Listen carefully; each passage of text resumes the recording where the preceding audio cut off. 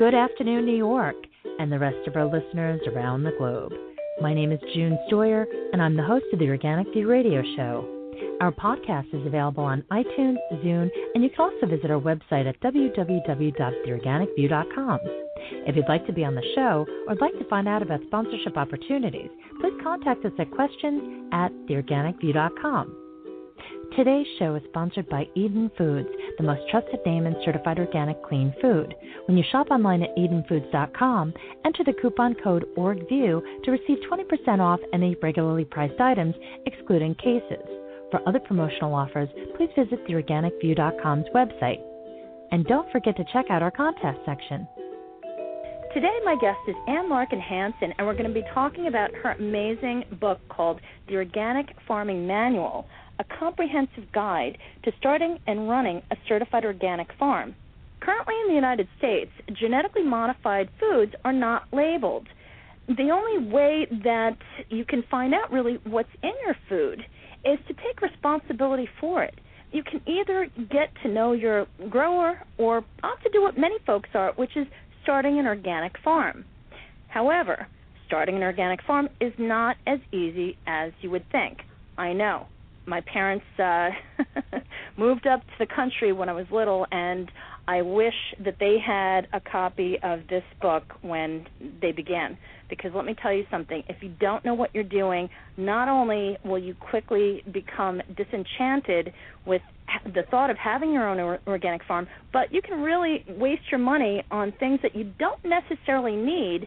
And, there are a lot of different things that you should look for, especially if you're looking to buy your own land.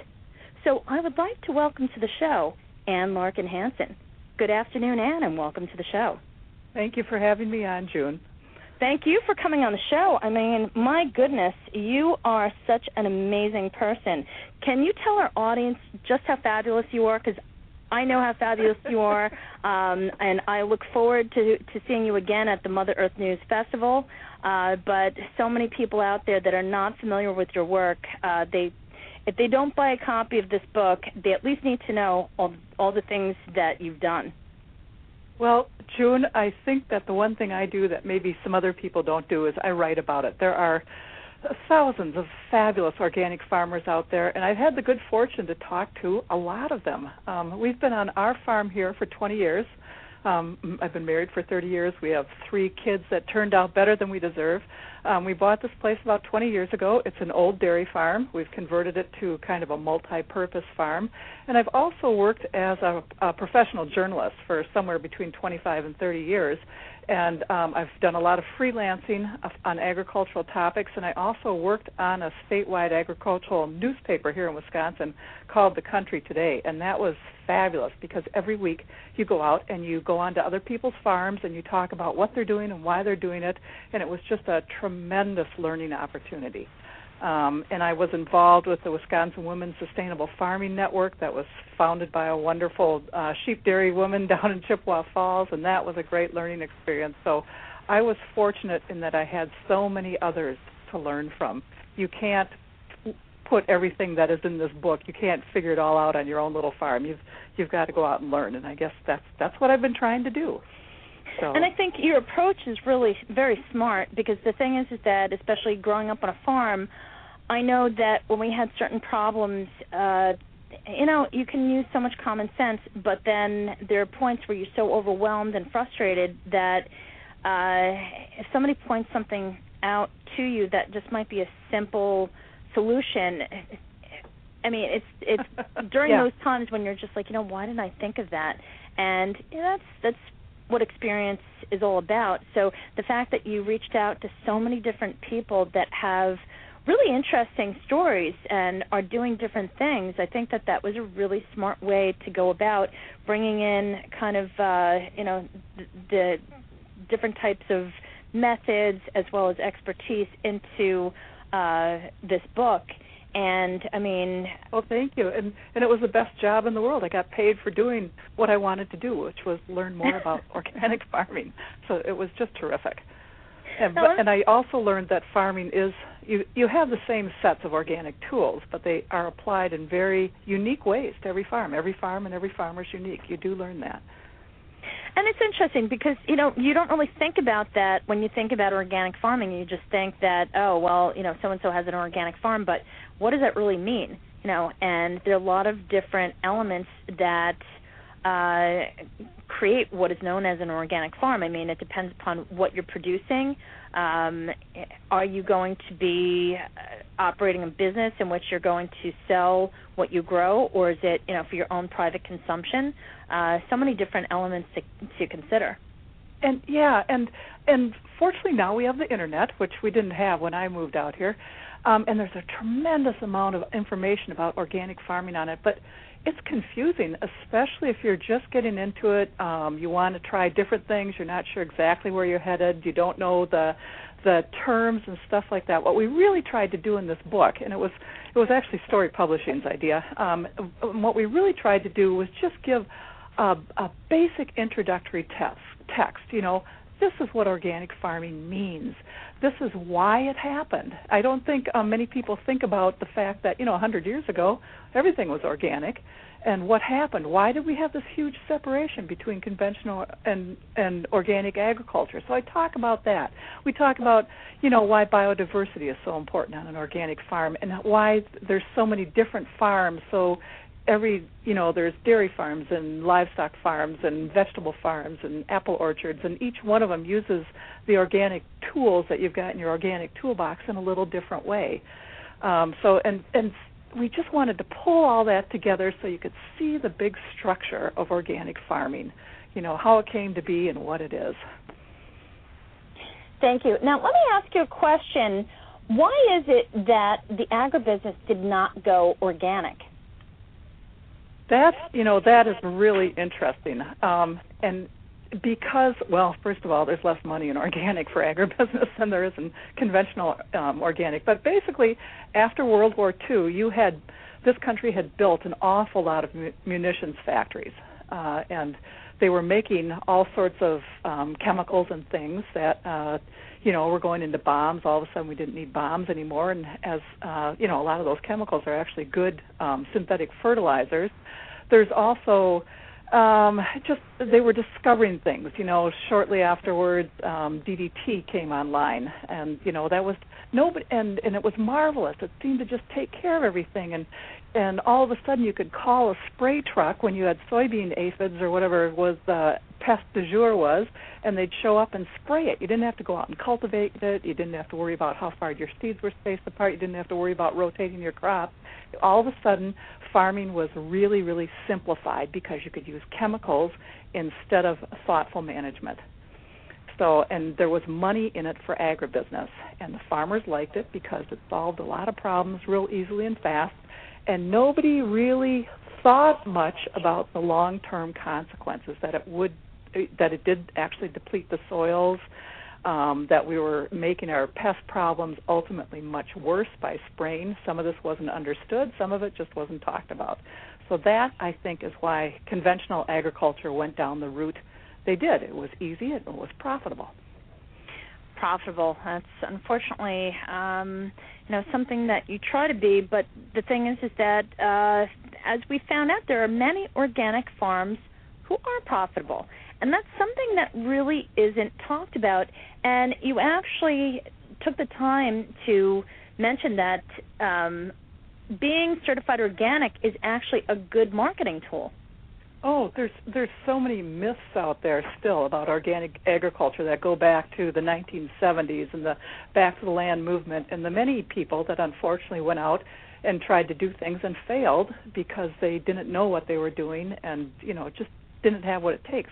We are more than 30 years down the road from that now, and we have studies. We have side-by-side field trials. We have economic studies. If you go to the Minnesota Sustainable Ag website, you'll find their surveys of organic farmers that continue to show, organic farming is more profitable overall.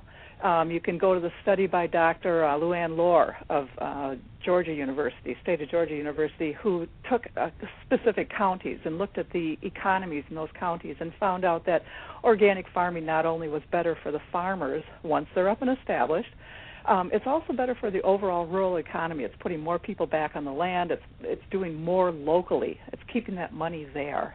So it's a tremendous boost, both to individual farmers and to rural economies. Thank you. Now, my next question for you is, what are the 4 principles of the organic approach? Well, I will tell you. The first one, and this is extremely important, is that organic farming is proactive. It is not reactive. You've got to be thinking ahead of the bugs. You've got to be thinking ahead of the weather. You've got to be thinking ahead of your soil depletion problems, so that instead of going out one morning and saying, oh no, my orchard is full of tent caterpillars, you've been out there for the past 2 weeks every morning watching for those things because you know they're coming, and then you get them as soon as they're there. You know that if you get a heavy rainfall on the bare soil that lies between row crops, it's going to wash downhill. So what do? Well, you figure out a way to put in a living mulch, or maybe a mulch that you planted the previous fall and it's died over the winter, and it lays there like a blanket, protecting all that bare soil from going anywhere and it just stays there right where you want it. So that's very important. The second one is that when you decide to do something on your organic farm, you have to think, well, you have to think big picture, not is it just going to solve this little particular problem? You have to think how it's going to impact every other part of the farm system.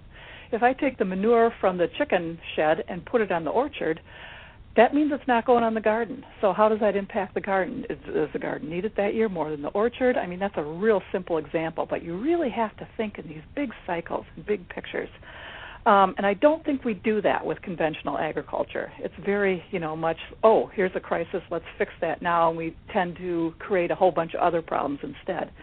The third principle is you have to be observant.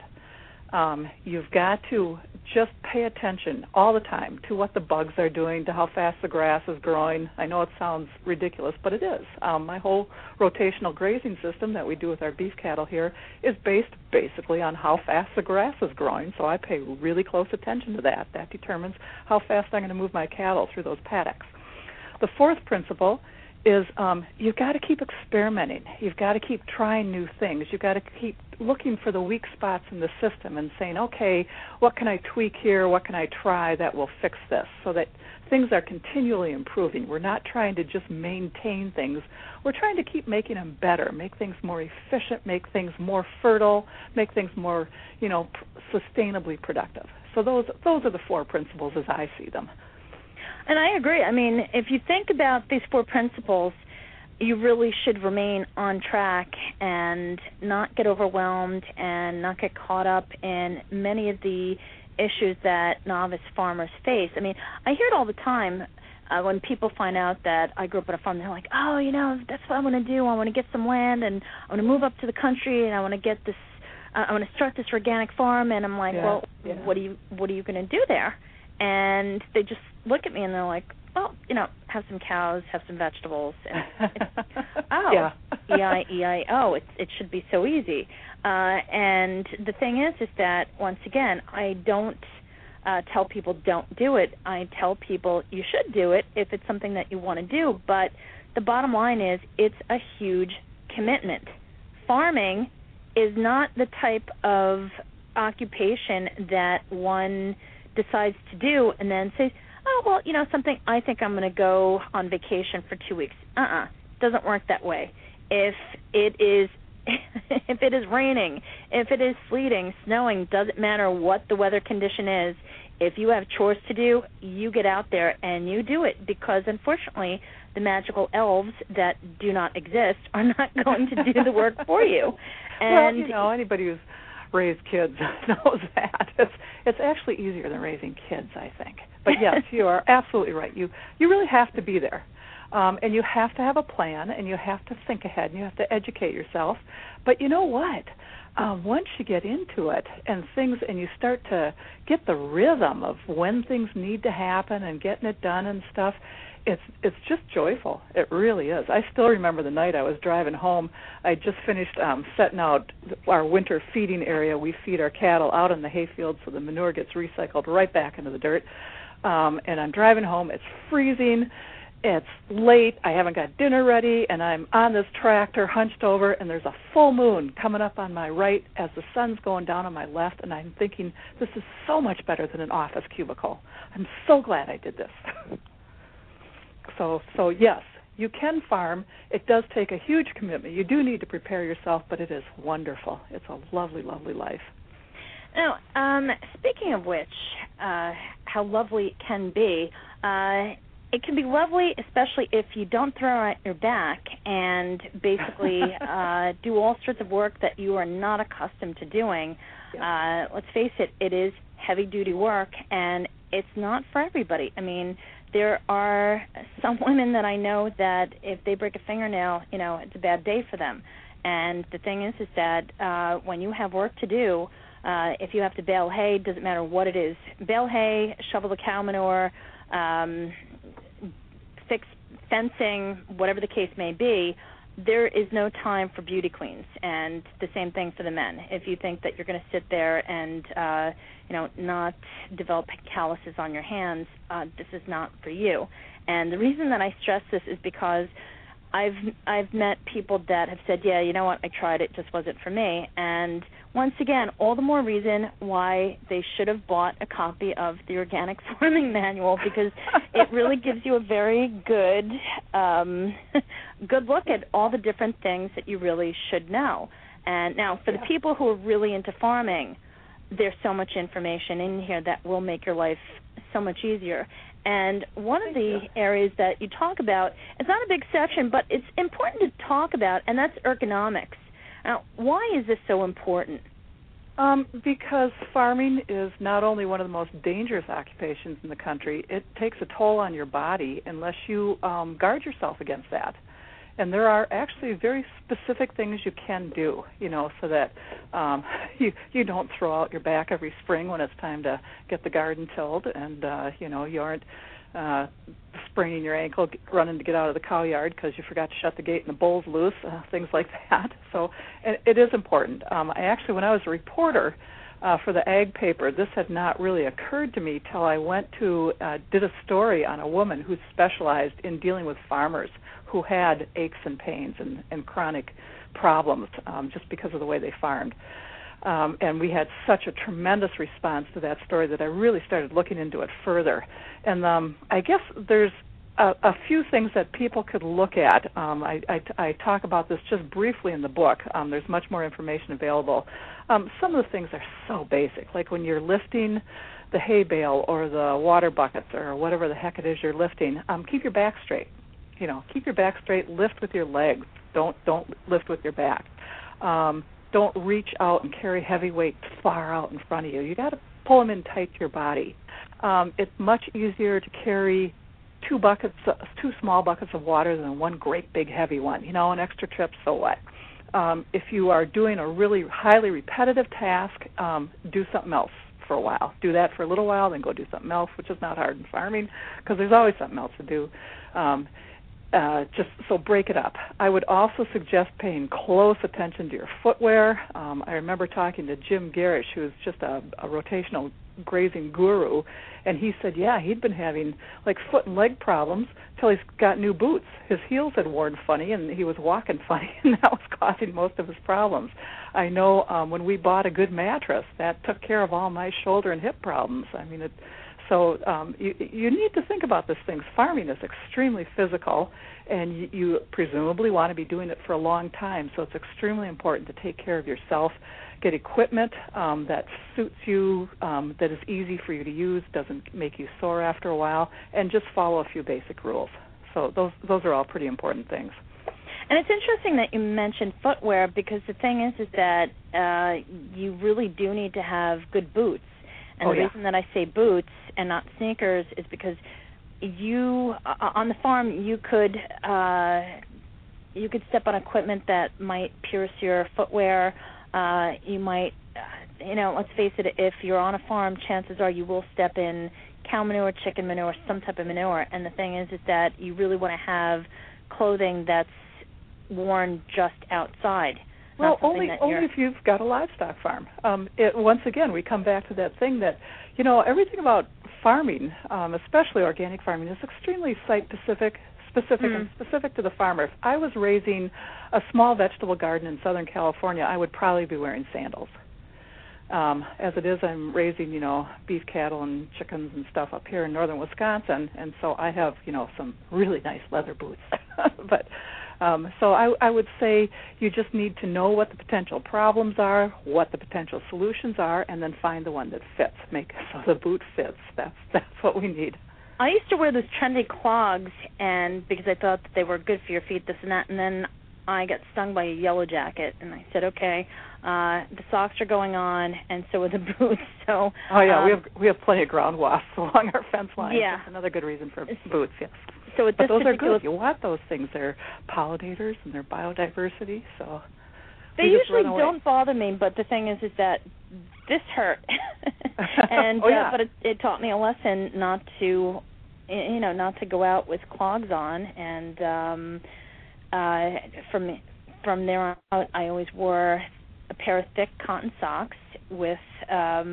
I have boots that I specifically wear for my garden work, and if I'm mowing the lawn, doing stuff like that, and it doesn't matter to me. I just think that you should have a good pair of shoes, or rather boots, or just something that's comfortable but will protect your feet regardless of what it is that you're exposing yourself to. Oh, absolutely. But do you see what you just did? You found the absolutely correct solution for yourself. That's not going to hurt anything else. Exactly. That's what we're trying to do. And, it's interesting that, you read about accidents that occur, and it's just something simple, like having the right equipment or the right attire to wear. You really should have. I remember once I went horseback riding, and I had shorts on.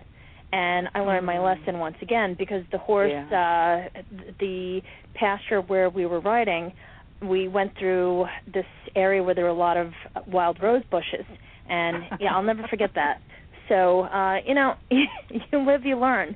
But in regards to the equipment, there are a lot of people who would like to have all sorts of different fancy equipment and tractors and whatnot, but what are the basic pieces of equipment that you should have? And do you have any resources that you can suggest for purchasing really good used equipment, or places where you can connect with people that you might be able to, or where you might be able to find good quality equipment? Mm-hmm. Yeah. Equipment, once again, is specific to the type of farming you're doing and the scope of it. So a vegetable farmer, if you've got a tenth of an acre and you're just feeding you and a couple other families, you can do it with a shovel, but you want a good sharp shovel, right? If I had a bigger garden, I would want a tiller. If I had a really big garden, I'd want a tractor with several implements. What we have here is we have just a small garden for the family. My cash crops are basically beef cattle, hay, and apples. And what I have is a couple tractors, both bought used. I've got a round baler. I've got, I've been through a 3-bottom plow, a grain drill, disc, couple different types of hay rakes. We used to have a square baler. I got rid of that. You go through equipment until you find exactly the right set that's going to work for your particular farm. I think for most farms, a nice tractor is really essential. But there's different sorts. If you're growing row crops, you'll need a tractor that's set up high so you can run the cultivator down the row crops. If I was doing a vegetable garden where things weren't going to be too tall and I could still get the tiller and I'd want something low, it's just a lot more stable and less tippy when you're making those corners. If I was doing woods work, I'd certainly want a low-set tractor. Actually, I'd probably want an ATV and a couple other things. So you really have got to suit the equipment to the farm, and to do that when you don't even know what's out there can be hard. But there are things you can, places you can go and people you can talk to figure out what you need. I guess there is nothing wrong to going to an equipment dealer, especially the ones that deal in both new and used, which is most of them these days. They know their stuff. They're there. They have a reputation to protect. And they will talk to you about it and help you figure out what it is that you need equipment for. So that's going to be important. There are, I'm trying to page through the book here, and we did have some other things. There's some other ideas that you can think about. One is if you're not sure about equipment, you don't have the budget, you don't know what it's going to cost, think about hiring a custom operator. In most neighborhoods, you can find somebody who will come and till your garden, somebody who will make your hay, things like that, and that's a nice way to go for the first couple of years. You can often rent equipment from dealers if you're trying to figure out what exactly works for you. I remember I rented my first square baler, just hated it. It was awful. I'm not going to tell you the make of it, but man, it had a fan belt system that had been, or a belt system that must have been designed by an engineer who they never let out of the cubicle, and if you're trying to switch a broken belt out when the rain is coming, it's just a nightmare. So renting can be a real good option. And then I would talk to other farmers. I would go online and look for small-scale farming equipment. I know Eugene Canales out in California sells a lovely line of European equipment that's specifically designed for small-scale farms. We have a couple people right in our region here. Martin Diffley is a specialist in some of the small-scale and used equipment. And if people want to know, I would have to go back and look up some of this information. If they wanted to contact me through the publisher, I could probably get some answers to them, or just go start looking around online. You will find things that you need. Ag extension agents know a lot too. They're really useful. Yeah, I remember my father was able to get a lot of great direction and made a lot of great relationships within the cooperative extension in the county that we lived in. And also, I just want to suggest that if you have a neighbor that's also growing or raising the same type of livestock that you're interested in, talk to your neighbor. And the farming community is very tight-knit, and it's also very small. And sometimes if they have equipment that they're looking to sell because they want to either buy new stuff or they just will be open to helping you out. You never know, because I remember we bought one piece of equipment from a neighboring farm, and I guess this gentleman was at a point where he was unable to take care of everything on his own, and he just cut down the size of his operation, which it depends upon where you're located. It does happen. I mean, yes, yeah. And you have to noodle around locally. You can buy equipment across the country. It's expensive. The shipping will kill you, and then where are you going to get parts for it? I would really suggest looking locally. And like you said, you're so right on there. Yeah, talk to the other farmers. Go to the farmers market and talk to those people. They're right in the neighborhood. They probably know everything that's going on. They probably know who's thinking of selling what. Watch for the auction notices on Craigslist or in the local farm papers. Listen to the local farm radio, whatever you can find. When you talk to your ag extension agent, say, how do I find out about field days? And you go to these field days, and people lead you around their farms, and they show you, well, this is how I set up my fencing, and this is what I've got for equipment, and this is how we, pick our potatoes, whatever. There's just so many information sources to take advantage of out there, and then you aren't feeling like you're out there all by yourself. I think that's a hard thing for a lot of new farmers, as you get out there, and it's just you in the fields, and you don't exactly know what to do next. So you really do have to reach out, and not only for equipment, but for information, for insight, whatever people, for companionship. It's wonderful. You can do it. Thank you. Now, my next question for you is, when it comes to actually finding the farmland, where do you even begin to look? We have had so much interest in this subject. I actually gave talks on this at the Mother Earth News Fairs in Puyallup, Washington, and I can't pronounce it either. Okay, thank you. I've been struggling with it.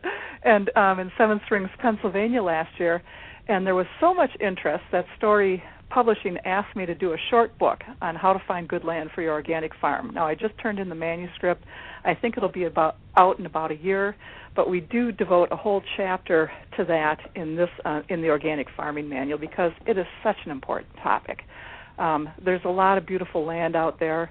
A lot of it you just can't farm, and a lot of it maybe you can farm, but not the kind of farming you want to do. So you have to understand what you need to farm, and maybe some of what you can do without. I think that's very important. You've got to have good water. You've got to have dirt that will grow things. And you've got to have markets where you can sell things if that's indeed what you plan to do, is sell some of your product. It doesn't, if your market's in California and you're in Nebraska, that's going to be a tough sell.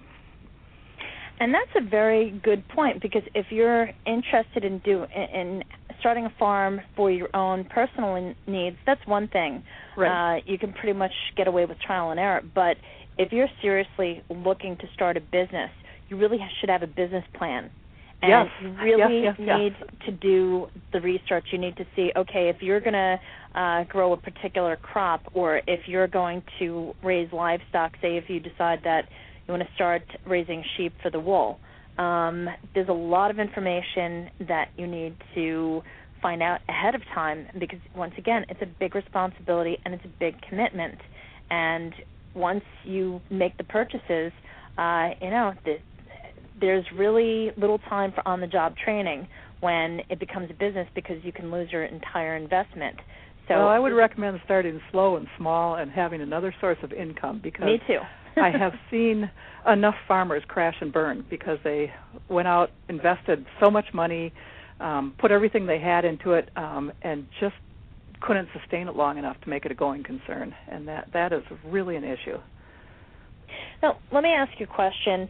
In regards to the farmland itself, one of the most important things to look at is, after you've determined what it is that you want to grow, of course, or raise, and where you want to be, when you're actually looking at property, let's talk about soil conditions as well as water conditions. What do you look for with soil?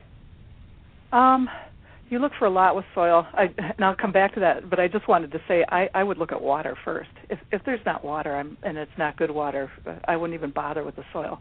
But we can talk about the soil right now.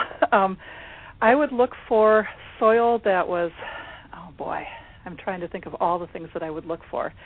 It's got to be soil that, if it's not real fertile, it has the potential to become fertile without you having to invest everything you've got in making it fertile.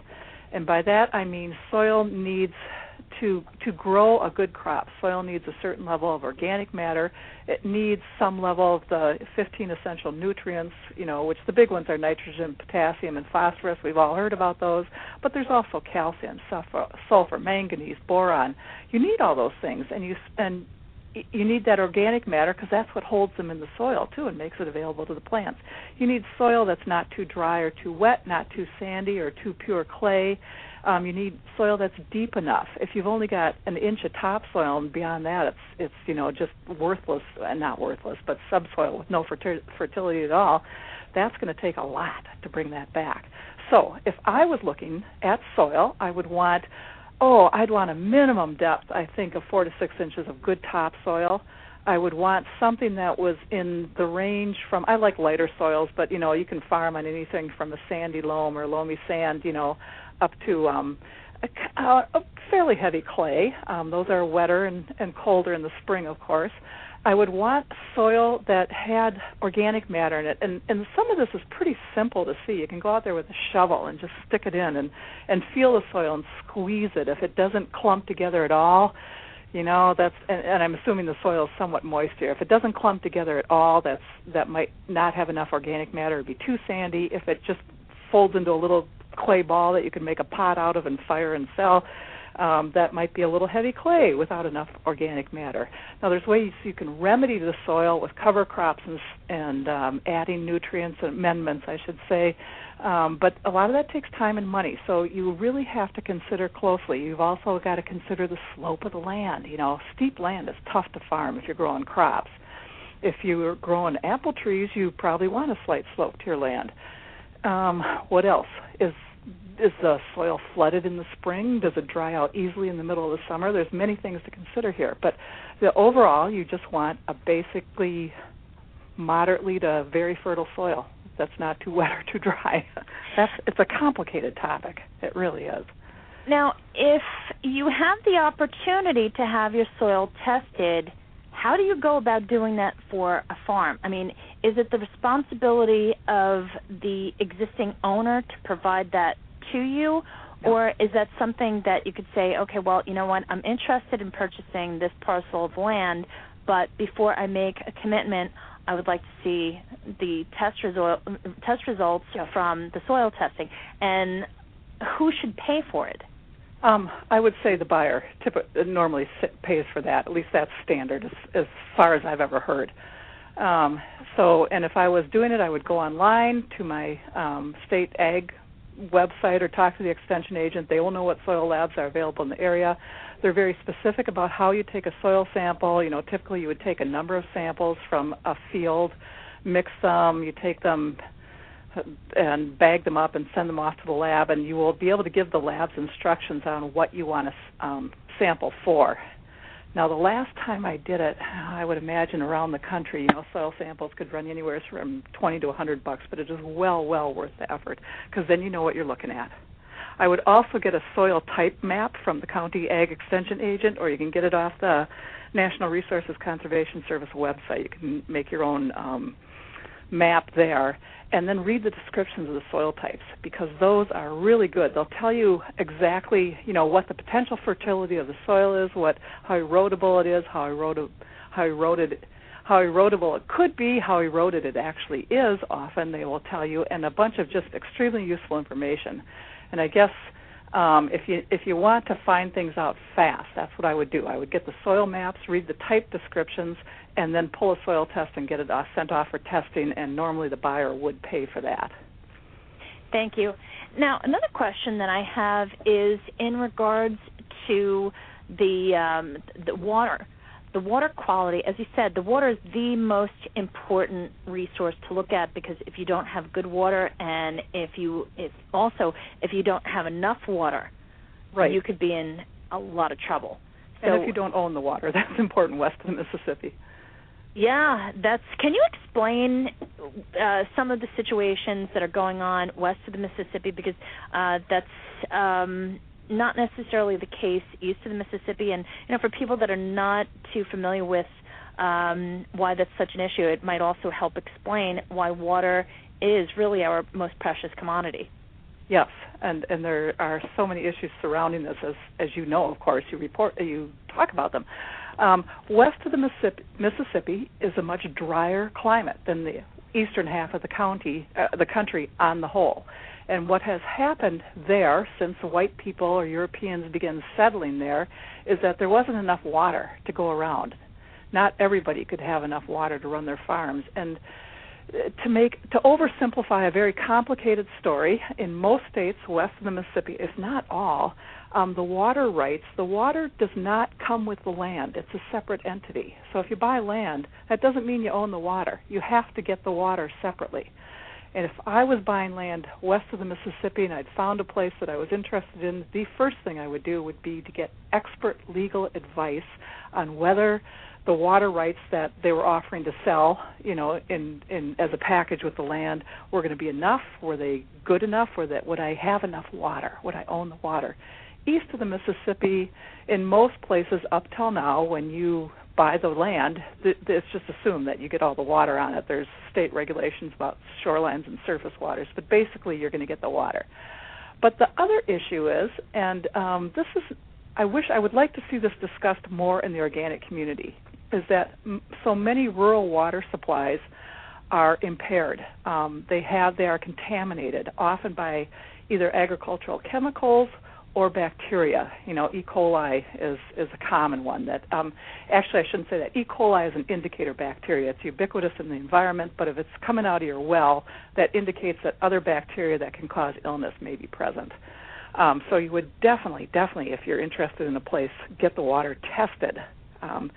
And they're showing, when they do surveys, when the U.S. Geological Survey goes out and tests waters and streams and stuff, they're just finding a tremendous number of streams that contain agricultural chemicals, and even a scary amount of wells. Not the majority of wells, but a lot of wells, which are, you know, the most common rural water supply for a farm, have chemicals or bacteria in them, and these cause health problems. And is that the sort of thing you want on your organic farm, you know?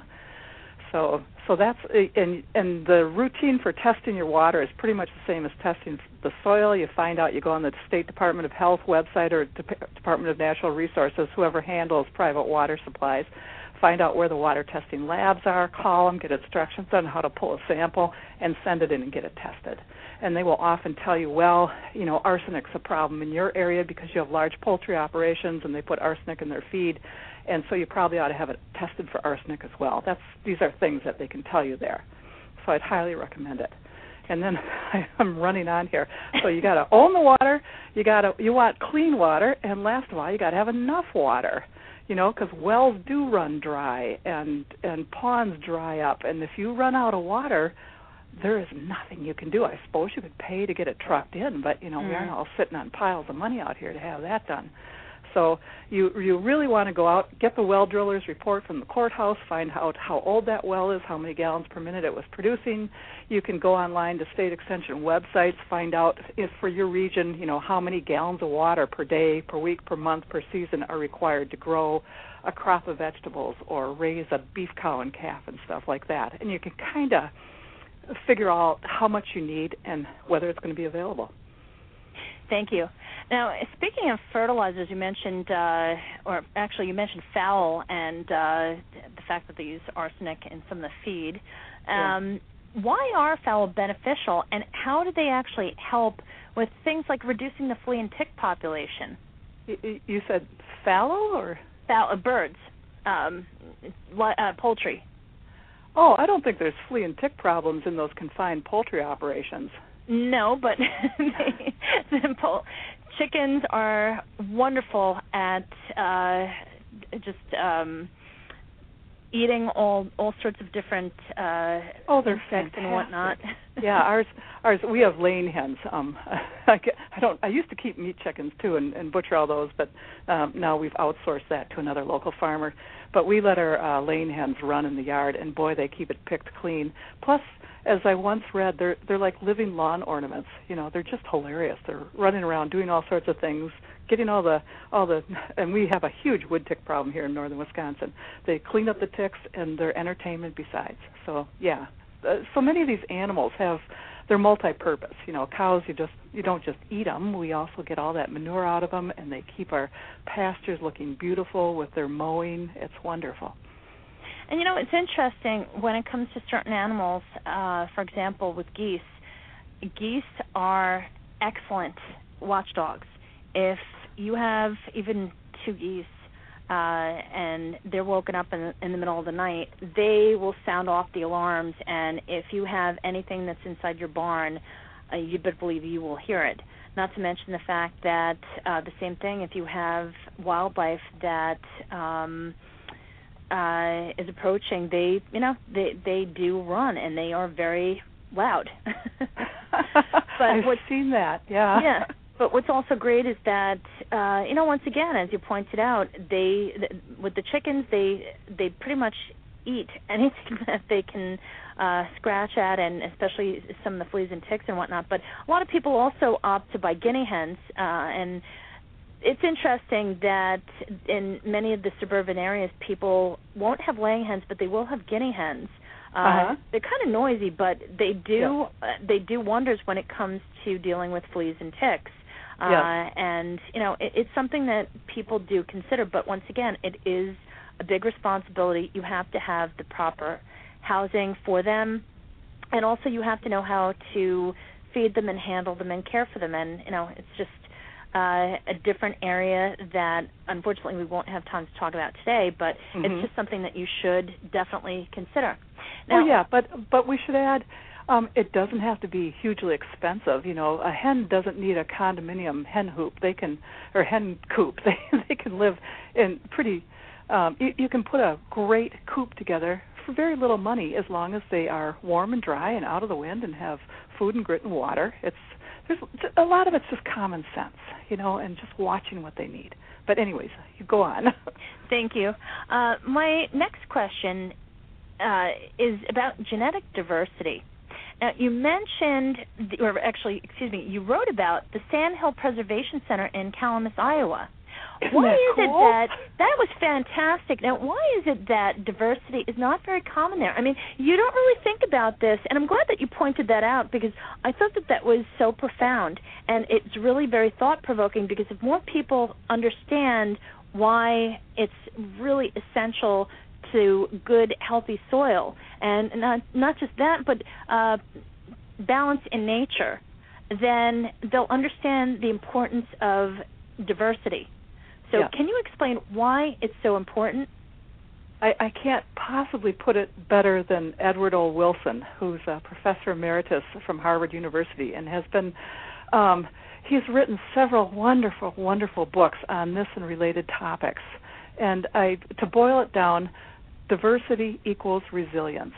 And that is his words, not mine. The more diversity you have, the more sustainable your system will be, the more easily it will recover from the inevitable disasters and crises, the tornadoes and the fires and the insect outbreaks and things like that, and the more beautiful it will be. Looking out at a landscape of pastures and trees and garden and a little cornfield over there, I'm walking around my house right now looking out at this, is so much more interesting, and it supports so many different little niche habitats than a big, 1,000-acre cornfield. So it's just, diversity in a way is just common sense. We want to live here on this planet and keep it fertile and productive for as long as we can, and we're discovering time after time after time that you cannot do that. Systems are not sustainable if they don't have diversity. They become fragile, they crash, and they don't recover easily. Now, can you talk about the situation in Calamus, Iowa at the Sand Hill Preservation Center, and why isn't it very common there? Why is diversity very common there, or is it not? No, why is it not very common there? I am trying to recall.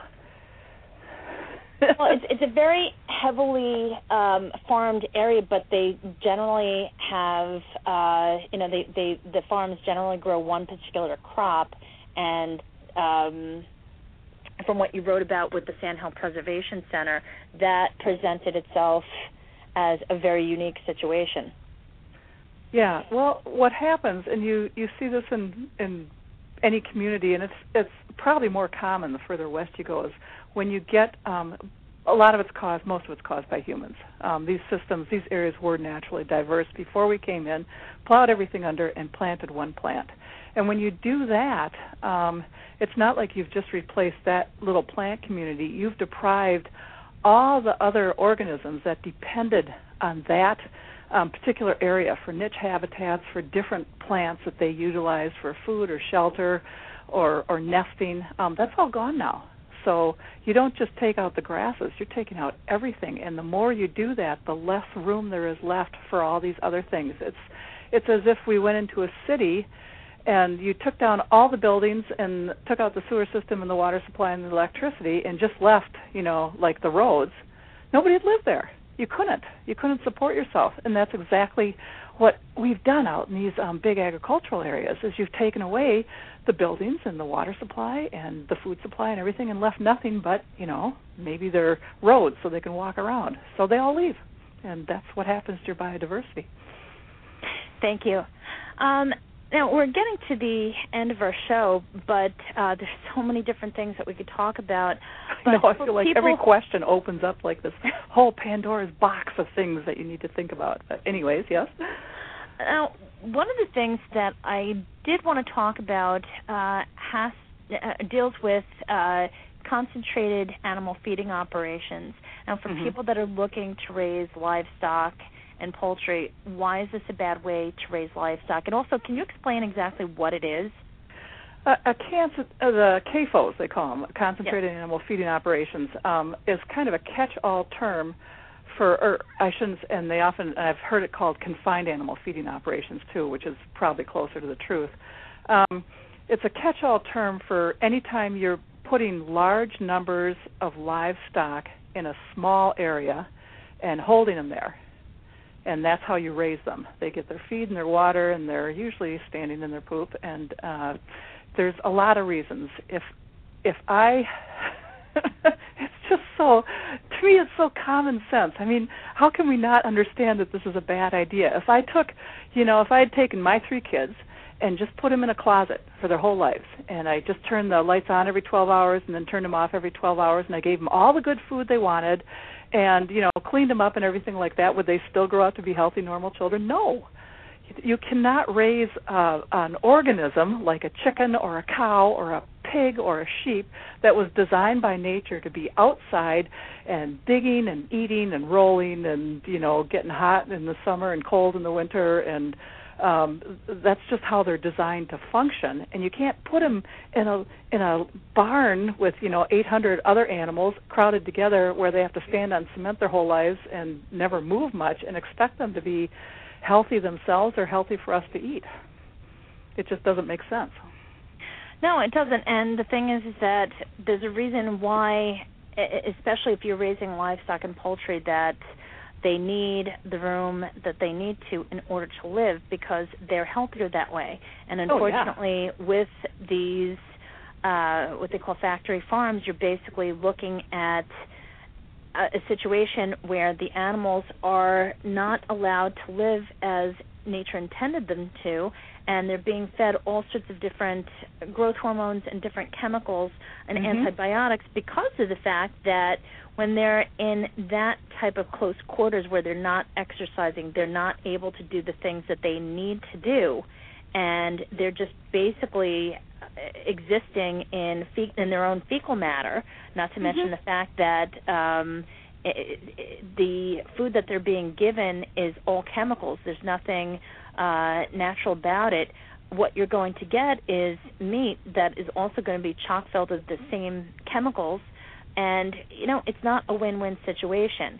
It's a very cheap method of raising livestock. It's not humane in any way, and it's unhealthy to just consume something that's being raised in an unhealthy capacity, but yet people still don't understand that.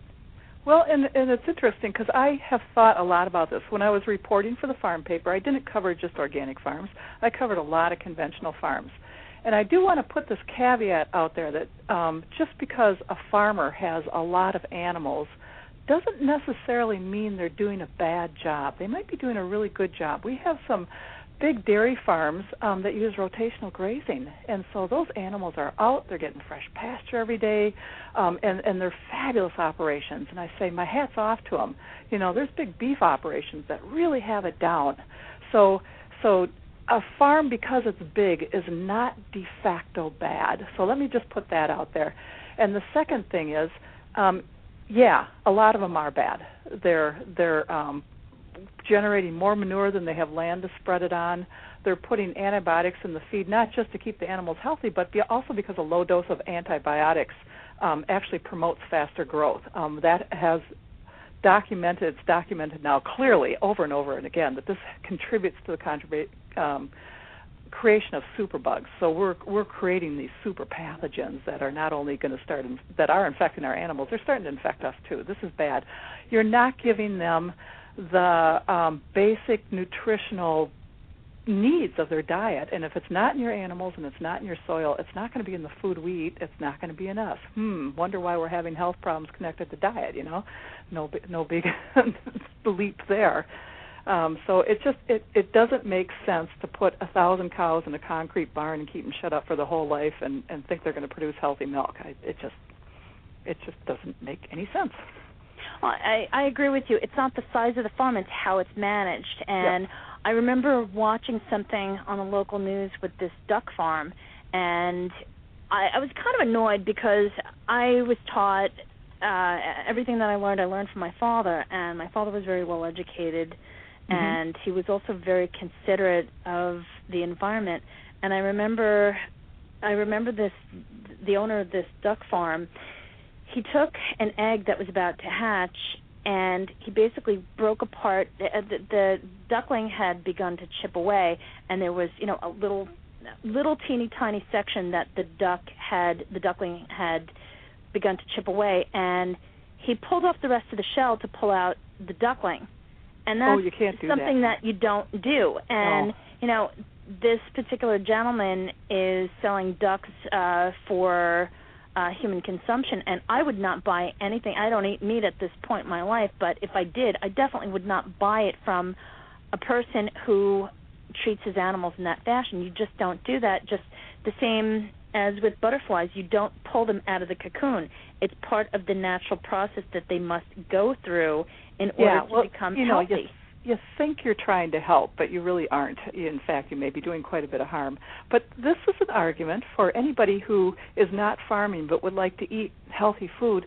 Go to your local farmers, because those are the people that you can meet them in person and talk to them about how they farm and look at their food and maybe even go out to their farms and see things, and then you know where your food's coming from and how it's raised, plus you're supporting, probably a young organic farmer that's trying to get on their feet and maybe a real addition to the neighborhood. So that's a real important point, is to get out there and educate yourself about this and meet your local farmers.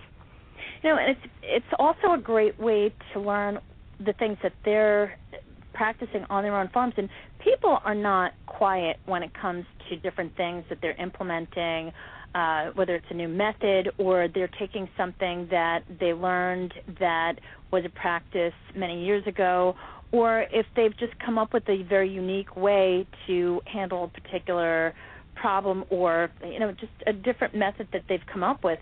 People are more than happy to talk about it because they're very proud of what they do. And that is a very good sign to see, especially when people are so enthusiastic and they really want you to be part of what they're doing because they really love what they do, and that's very healthy. Yeah. Now, my last question for you is, what are some good farming planning resources that you can suggest for our audience? Oh, my. There are many out there. I have my favorites. And I guess I would say the first place I would go online is to the ATRA website. That it stands for Appropriate Technology Transfer for Rural Areas. It was fabulous when I started farming, and they're ongoing, except they lost their federal funding at one point, and then it disappeared for a while, but it's back now, and it's better than ever. But it's now part of the National Agricultural Library. So you have to kind of Google National Colleges. It's the NCAT ATRA project. So it's ATRA, A-T-R-A? A-T-T-R-A at NCAT, N-C-A-T. It's a fabulous site. They've got over 300 publications on every aspect of sustainable and organic farming that you can imagine. Most of them are free. They have a helpline you can call for free and say, gee, I don't get this, and they will help you figure out the answer. And that website will guide you to internships and apprenticeships that are available on organic farms throughout the United States. It will guide you to business planning programs for new farmers. It's just kind of the first place you go if you're on the Internet and looking for information on how do I get started, how do I find the specific information I need. I would also suggest a couple other, I think MOSES, the Midwest Organic Sustainable Education Service, MOSES, is a tremendous resource. They offer training days. They offer all sorts of publications. They sponsor one of the biggest organic farming conference in the country now, which takes place at the end of March in La Crosse, Wisconsin every year. And they're just a lovely organization. They will bend over backwards to help you. However, they're in the Midwest. If I was out east in the Northeast and also in the Southeast, I would look for the state or regional sustainable farming associations. They do a tremendous job. On the West Coast, I'm not quite so familiar there, but go to the Oregon TILF website. They have a tremendous number of resources there, and once you get into those websites, they will start linking you to everything else you might need to know. So start with ATRA, look at MOSES, look at the Sustainable Farming Associations, and so on. Thank you, Ann. And can you tell our audience about your upcoming event at Mother Earth News? Do you know what you're going to be speaking about? Oh, I do. I figured it out. I'm so proud. I'll be talking about rotational grazing, which is absolutely essential to an organic livestock operation, and how to make hay, because most people who raise livestock use hay at some point, and it's good to know how to make it and all the little tricks that you can use. And also I'll be talking about projects for your woods. Hay is very, very, it's very laborious. Not to mention, if you run out of hay, that's also something that, I know it's good to know where your resources are, but good quality hay is really what you really should be feeding all of your livestock. And thank you so much for coming on the show today. Your book is magnificent, or The Organic Farming Manual. We have to have you come back. I would be honored. Thank you so much. Folks, thank you so much for tuning in. This has been June Sawyer with the Organic View Radio Show. Have a great afternoon.